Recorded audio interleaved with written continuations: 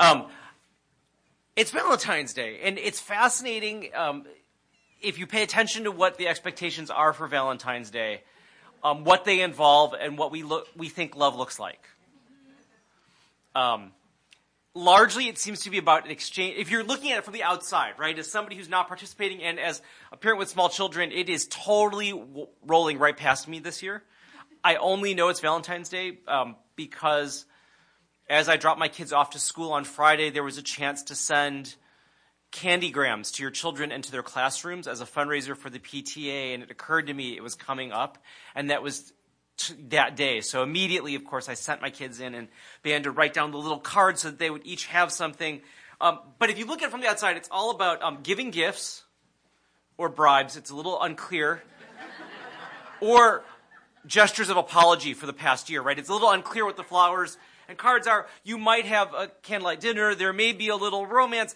But what seems to be oddly missing is conversation, right? Nobody says, this Valentine's Day, stay at home and just have a conversation. A long, leisurely conversation, right? Instead, it's designed to say romantic love is all about activities, about exchange of gifts. But what's fascinating is how critical listening is to everything. And James picks that up in this passage because he's just told the audience that he's writing to, look, don't be deceived, my dear brothers and sisters. Every good and perfect gift is from above, coming down from the Father of heavenly lights, who does not change like the shifting shadows. He chose to give us birth through the word of truth that we might be a kind of first fruits for all he created. So James said, look, this amazing thing that has happened to you. You've experienced suffering and trial, but Jesus has come into your life, and the life that you are now living is a foretaste of the restoration of what the world will look like when God returns. The new life that you demonstrate because the Word of God is dwelling within you will point people to what it looks like when God is really in charge.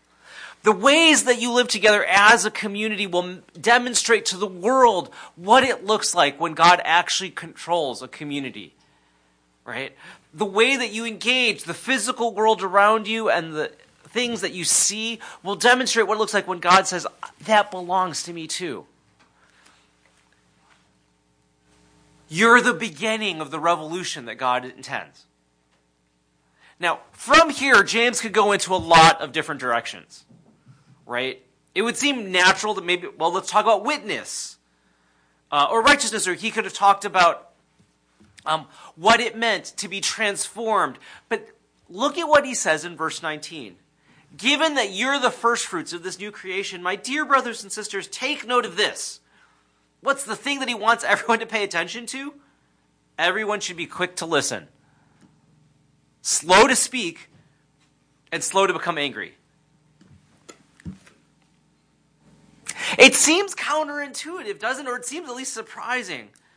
How is that an appropriate first thing to say after saying, the new creation's begun in you?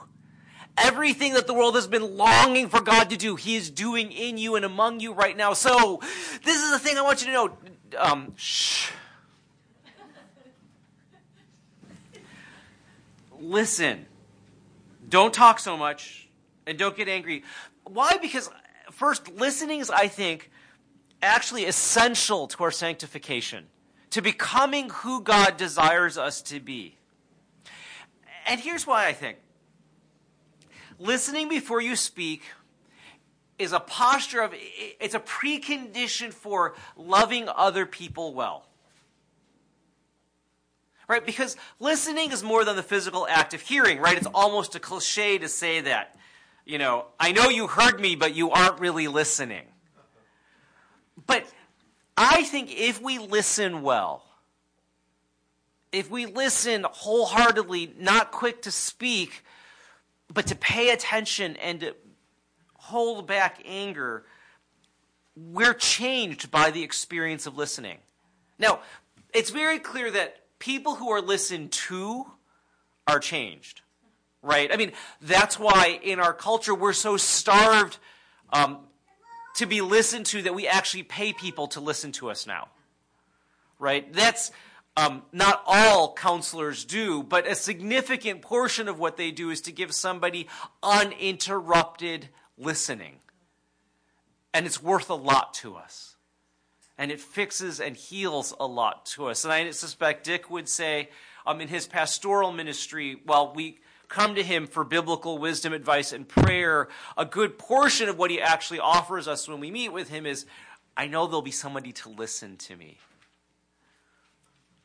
But the act of listening actually changes us, right? Because if I choose to listen to you, and James is writing to a congregation in the church saying, listen to one another. Listening puts somebody else's feelings and thoughts and experiences and priorities before your own, right? If I'm listening without being quick to speak, it means I'm letting you talk and express and shape this conversation before I get my own thoughts and feelings and experiences out, which is why it's important after he says, listen carefully, be slow to speak. Create space for the conversation. Now, because we've all been in conversations before where we can't wait till the other person is finished talking so that we can get our point in, right? Where you see their mouth moving, but all you can think is, be done, because I have something really important that I want to say. If any of you have been at work, in a work meeting or committee meeting, you know this happens all the time. It's clear nobody's listening. We're all trying to get our points in. But I want to suggest that when we listen, without a desire to speak quickly, our listening is literally an act of service to the other person. It's a little bit of a death to self, isn't it? I'm putting my priorities, my passions, my need to be right second to your need to speak. It's a death to self. It's a choice to love someone more than you love yourself at that moment. It's literally a mortification of the flesh.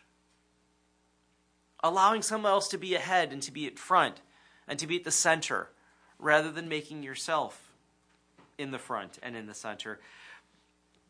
And it's a rare commodity in a world where we have so many platforms to communicate what we want and what we think and what we feel and we've experienced, whether it be Facebook, Twitter, Snapchat, Instagram, Yik Yak, or even just the phone and email.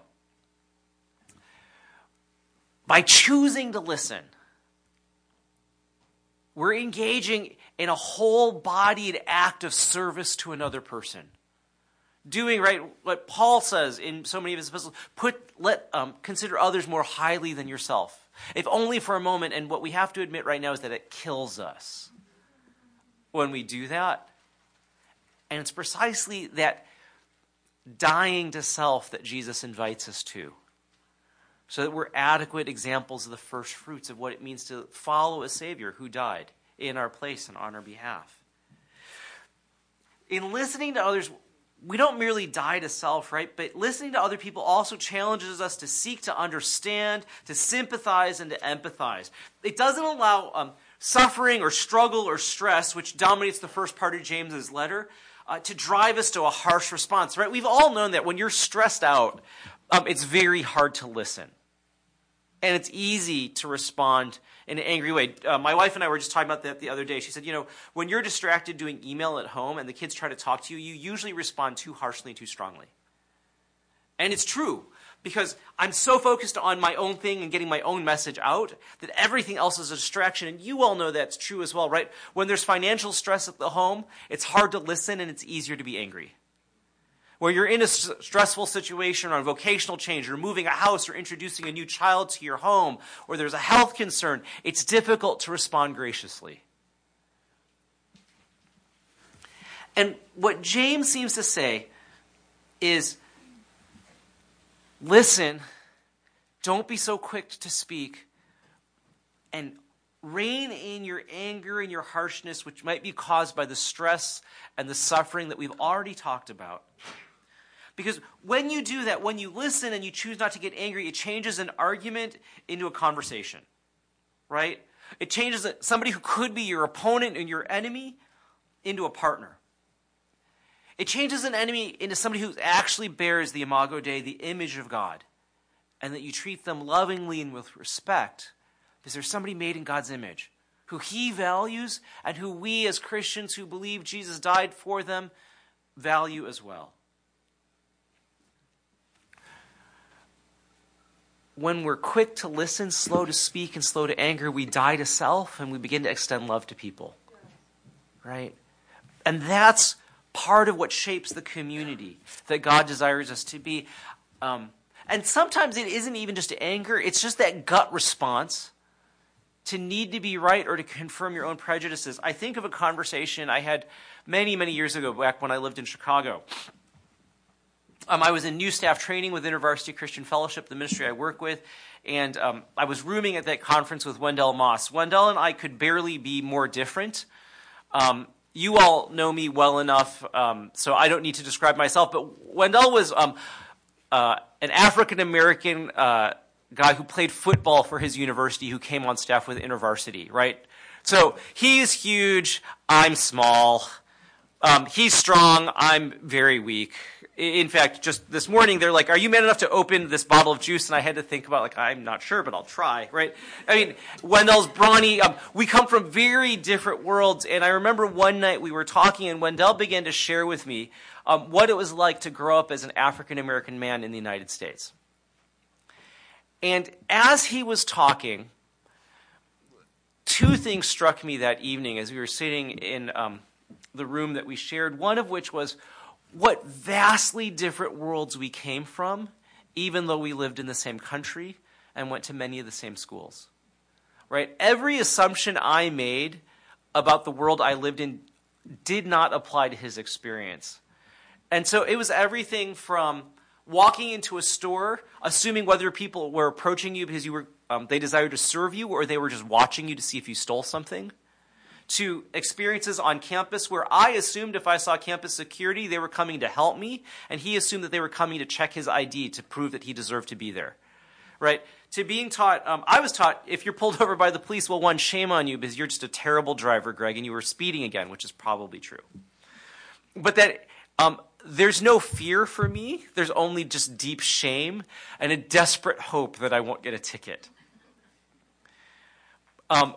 Wendell was trained, right, by his parents, as soon as you pull over, your hands are on the steering wheel and do not move. Because any gesture, even reaching for your wallet, could put your life at risk. Now, I grew up in the western suburbs of Chicago in DuPage County. DuPage County is one of the more affluent counties in the United States. It's sort of the Westchester to Chicago, right? It's one of the most solidly Republican counties in Illinois. And it occurred to me what a vast gap there was in my experience from Wendell. It would have been very easy for me to go, but that's not true. That's not my experience, right? To get my point in, to turn that into a debate or a discussion, it was critical as an act of love to Wendell to sit quietly and not to speak. To listen, not abdicating responsibility to think critically or thoughtfully, but to be quick to listen and slow to speak at that moment as he was sharing something which he was trying to decide if I was trustworthy enough to receive. And not to respond defensively, well, that's not my experience of everything. That's not how the world works. But to rein in defensiveness as an act of love to my brother. I had a similar experience. We were at a Fellowship of Christian Athletes camp. We were doing a leadership conference for InterVarsity, redesigning curricula. Nothing terribly exciting, but I remember very distinctly at about 10 o'clock at night, two of the staff women that I worked with came to me in tears. And they were so frustrated because the entire design of the program, the buildings that we had, the ways things were set up, so did not work for the nursing moms who were there and for moms who had little kids because they were full-time in ministry but also were bringing their toddlers. And they just said nothing about this recognizes that we're here. And they were just so frustrated. They were in tears. Now, it would have been easy as a guy to go, oh, they're really sad. I should comfort them. But as any woman will tell you, tears are not merely an issue of sadness. Often, they're angry tears, and these were angry, do not comfort me, I'm really irritated tears. And my colleague, Alan Wakabayashi, came to them and just said, tell us more. It would have been so easy because we were in leadership at that point to try to explain. This is the only place we could find, right? To defend. We made as many accommodations as we could manage to say, this is part of your decision. You have to figure out how to make it work. But we sat for an hour and a half listening and trying desperately not to speak. Trying to rein in feelings of being attacked, of being misunderstood for what we were trying to do, of being ignored and unappreciated for the actual things that we had done to try to make the experience better. And what I'll say is that conversation built more trust, more bridges, and helped us enact more important changes that affirmed their role in the work that they were doing as leaders in our ministry than any other conversation I've had before or since. But it demanded that we be quick to listen, slow to speak, and definitely slow to anger, because I think actual Christian community demands more than having safe spaces, which is the buzzword that you get whenever you talk about diversity in the workplace or you talk about other things outside. Well, we'll create a safe space. There'll be a cone of silence. Nothing will go through. But the reality is I can create a safe space and still not be heard. I can create a safe space where nobody will feel attacked, but nobody actually is engaged. What James demands of us is not just that we're physically present and physically engaged in hearing, but actively listening. And then respectful and loving enough not to speak because I have a thought, just because I have a thought, and certainly restrain my emotions until I refrain from anger. And I think then, truthfully enough, press into love. And I was so grateful. We were read 1 Corinthians 13 at the beginning of the service, but let me read it again and think about how deeply this actually defines what it takes to listen and not to speak. Right? And Paul actually starts out that way. If I speak in the tongues of men or of angels but do not have love, I'm only a resounding gong or clanging cymbal. If I have the gifts of prophecy, speaking again, and can fathom all mysteries and all knowledge, I know everything. And I have a faith that can move mountains, but I don't have love, I am nothing. If I give all I possess to the poor and give over my body to hardship that I may boast, but do not have love, I gain nothing. Love, like listening, is patient, is kind, it doesn't envy, it doesn't boast, it's not proud, it does not dishonor others, it is not self-seeking, it is not easily angered, it keeps no record of wrongs. Love does not delight in evil, but rejoices with the truth. It always protects, always trusts, always hopes, always perseveres. Love never fails.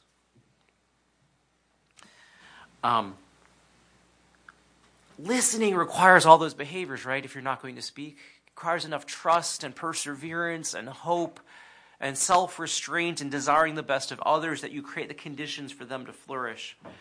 And then James goes on to say, look, listen carefully to each other, to the stories, to the pain, to the hopes, to the dreams. Be slow to speak. Restrain yourself from anger because anger rarely produces God's righteous desires for our lives, he says in verse 20. And therefore, reject the filth and evil that's around you. And I think he goes there because he realizes the temptation around anger and wanting to speak so often is not because we desire to edify other people, but or at best, we desire to edify them with our own insight, wisdom, and desires.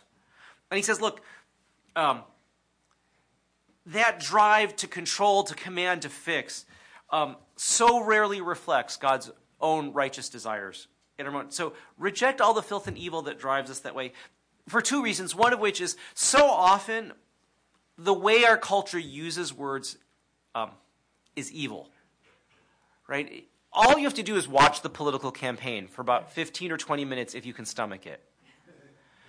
And you realize as important as it is for us to be engaged in the political process, the words are rarely uplifting, but more often manipulative. They're most often damaging and destructive rather than constructive and hopeful, right? They rarely are engaged in truth-telling and more often designed to manipulate. And that's just the political campaign. You turn on any television ad and you realize their goal is not to help you but to sell to you, right? Too often, even in our interpersonal conversations, we use words to get what we want, not to build bridges of truth to one another. The way our culture uses words can be evil. And then James goes, the moral filth around you, but I think he's also pointing out the evil that's so prevalent within us, right? Because Jesus is quick to point out in Matthew 15, 17 through 20, when the Pharisees accuse the disciples, why are they eating that? And Jesus goes, why are you so concerned with what goes in the mouth? Because whatever comes in your mouth goes back out the other side. It doesn't really matter. What's really destructive is what comes out of your mouth, because it reflects your heart. And I suspect that's why James says, don't be so quick to speak, because it reveals a little bit too much of your heart. Restrain yourself from anger. Put away the destructive things in your own heart that get in the way. In this book, Jesus, Man of Prayer, Margaret Magdalene writes a meditative intercession on the word, and I thought it might be helpful for us as we think about what it takes to listen and why it's so difficult, because of the ways that words are misused, and therefore silence on our part may actually allow us to sanctify it. She says, on the debased word, Lord, you have given us power to communicate through words, but we have misused and devalued them, overloaded and squandered them, used them as barriers and sheltered behind them to avoid the truth. In a world heavily influenced by the media, make us alert to words that would cheapen, flood, manipulate, the smooth word of propaganda, the persuasive word that would rob us of right judgment. Forgive us the divisions of the searing word, words spoken in heat and anger, barbed words, unspoken words that fester inside, the wordiness of words that stifle relationships. Therefore, wait for me, says the Lord, for the day when I arise. Yea, at that time I will change the speech of the peoples to a pure speech. So then she asks us to reflect on the hidden word. Lord, give us receptivity to hear those who speak without words, the mute, autistic, inarticulate, the creatures who share the earth with us, and the sensitivity to be attuned to the silent voices of the persecuted, the cries of those trapped in their own isolation, the language of tears. Lead us to a right expectation of words so that we are not disappointed at the end of our travels because we are expecting the wrong things. Where a man expects a thing, God provides a person, the word within a word, unable to speak a word, swaddled with darkness. We give thanks for the gift of words and pray for all those who are called to use them, in witness and confession of faith, in prophecy and teaching, in healing and consolation, in public proclamation and private counseling, in writing and printing.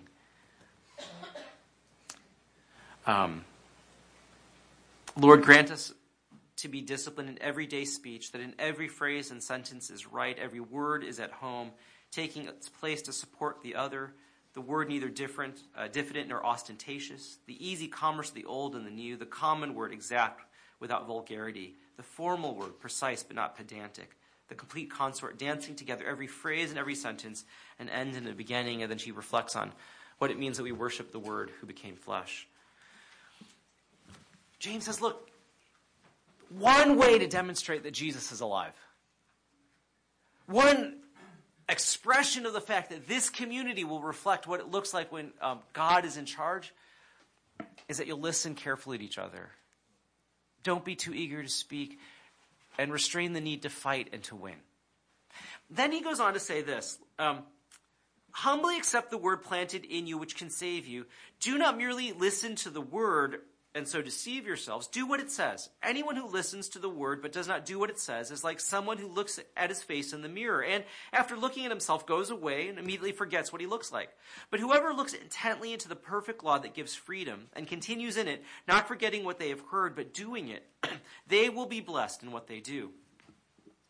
James seemed to say that this, look, humbly accept the word planted in you, which can save you in verse 21b. And then how do you accept that word? He says in verse 22, obey it. Right? If listening is important in our sanctification to change us into a certain type of community, it's critical in our salvation as we work out our relationship with Jesus. And how do you accept and live out that word? He says, look, do what Jesus tells you to do. Obey the word, because listening to the word actually means obeying it. Otherwise, we've just physically heard it and it makes no impact on us. And Jesus tells a story about that, doesn't he? He says, there's a sower who goes to sow seed in a field, and some of it falls on ground that's rich and there's fruit 100-fold. Other of it falls on rocky soil and is taken away by the birds and the distractions Others of it fall in thorny soil and it never bears fruit, right? And he says, look, the reality is if you allow the word to bear fruit in your life, it will blossom forth into life. But it's so easy for the word to fall in places where into stony ground where it never develops a root, where it grows quickly and withers away, where birds can take it, where thistles and thorns obscure it, and it dies. And part of what he says in the parable of the sower, is this. He asks, what kind of heart do you have so that you can receive the word and allow it to bear fruit? James goes on to say, look, engage the word in a sustained way. Listen to it in a sustained way. And that's where that image in verses 23 through 25 comes from. You can look in a mirror, he says, but you don't go thinking about what kind of person you see in the mirror much beyond doing what you need to do, unless you're a terrible narcissist. Right? Most of us go to a mirror, we quickly do what we need to do. We set our hair right, we dab away something that might be on our face. But the goal of looking in the mirror is not to continue to think of what you saw in the mirror all day. Right? You rarely are going through an hour or two later going, as I was looking in the mirror this morning. Right? If you do, something's terribly wrong, but James says, look, that's fine. What you should do, though, with the word is very different. With the same concentrated gaze that you may gaze in the mirror, but in a sustained, continuing, ongoing way, reflect and engage and be changed by what you read. A mirror will allow you to change the outward form of how your hair might look or whether there's a bit of toothpaste at the corner of your mouth. But it won't allow you the same sustained life change that poring over Scripture not just once in the morning, but over the course of the day will bring on to you. Jesus says consistently throughout the Gospels, if you love me, obey me. In fact, loving God means obeying God. And those of us who are married, know that that's fundamentally true, right? That hearing means nothing without actual changed behavior. My wife would be happy to testify that the times that I probably most violate my love for her is when over a long sustained period of time I do not listen and do not change. And any married couple here would also testify to the fact that how do I know my spouse loves me? It's not just because they say that, though that's critical. It's because behavior has changed. If you watched Fiddler on the Roof or you know the story, there's a point where the title character, Tevye, asks, do you love me, to his wife? And his wife just lists, look, I've married you, I've kept house with you, I've raised children with you. How can you even ask a question like that, right? And she's saying, words mean little. Do you see the decades of life we've put in together? Now, Tevye is insecure enough to go, I know, but do you love me? And she eventually responds, yes, but none of that yes would matter if she couldn't back it up with decades of, I've changed your clothes, I've washed your clothes, I've fixed your clothes, I've raised your children. That's what love looks like.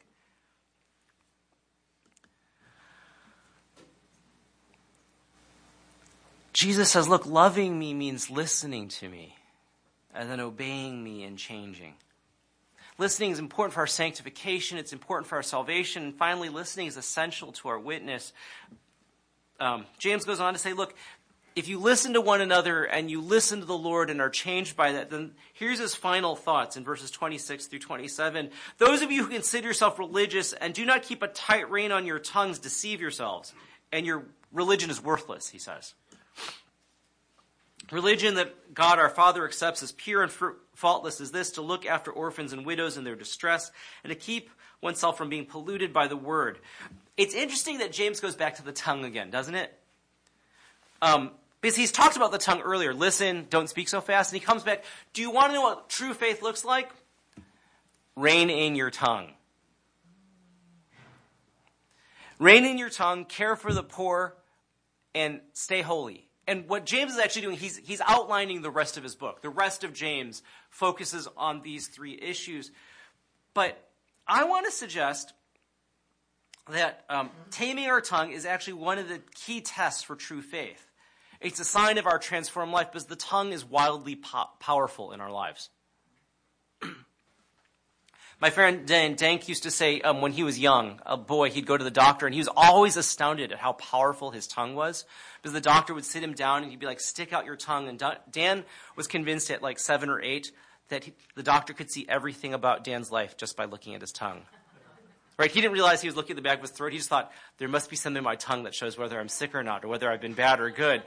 But he said, it's really true. The words that we speak reveal our hearts. And disciplining our tongue, choosing not to use it when we listen, but also to use it well, may fully reflect our transformed life.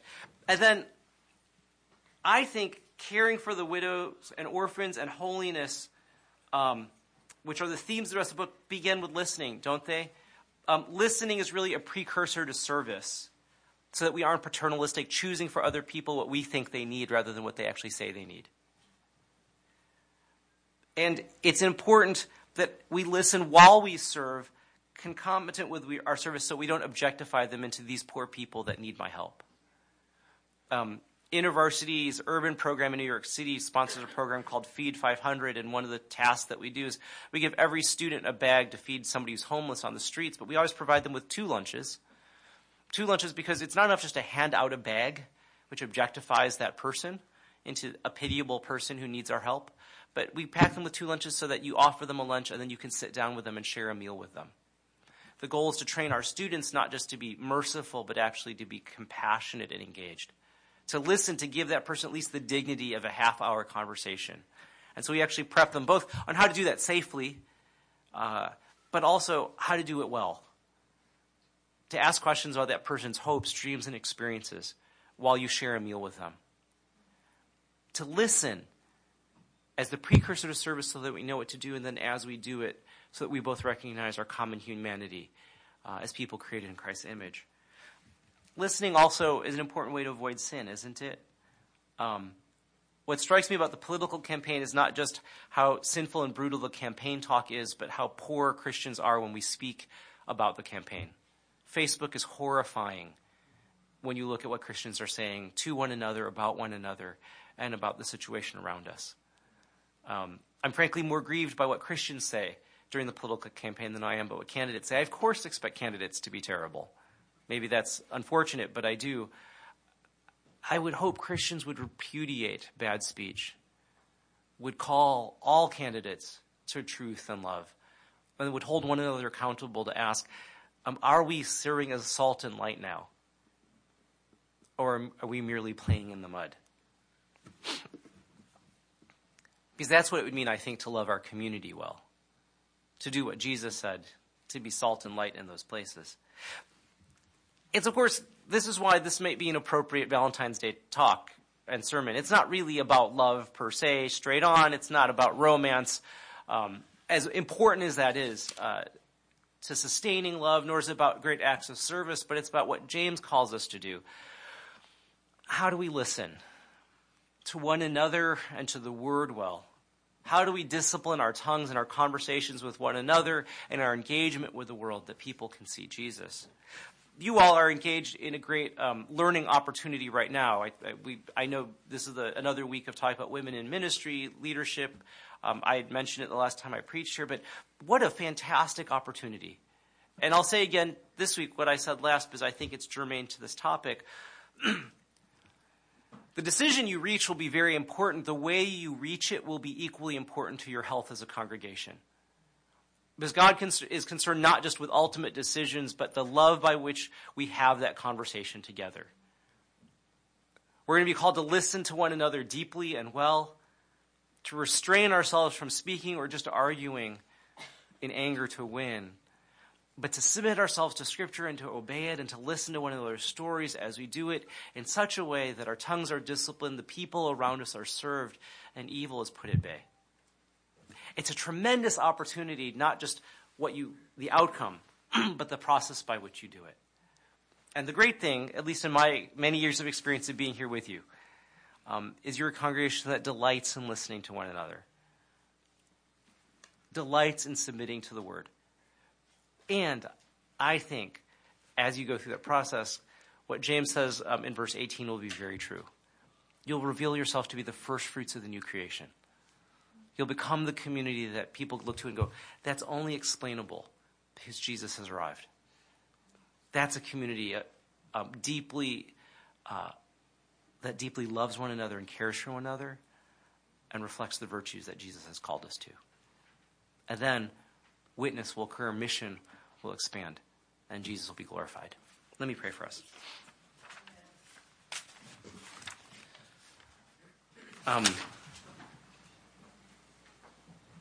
Lord, I pray, would you give us ears to hear?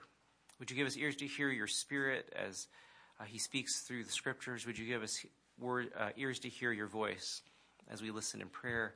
Would you give us ears to hear the ways that you desire to speak to us through one another, so that increasingly we could hear the cries of the world begging the people of God to speak truths about who God is and the hope that we have. And then when we speak, if we speak, may our words be leavened with love, generous in the offer of hope, and clear about our faith, so that you would be glorified. Amen.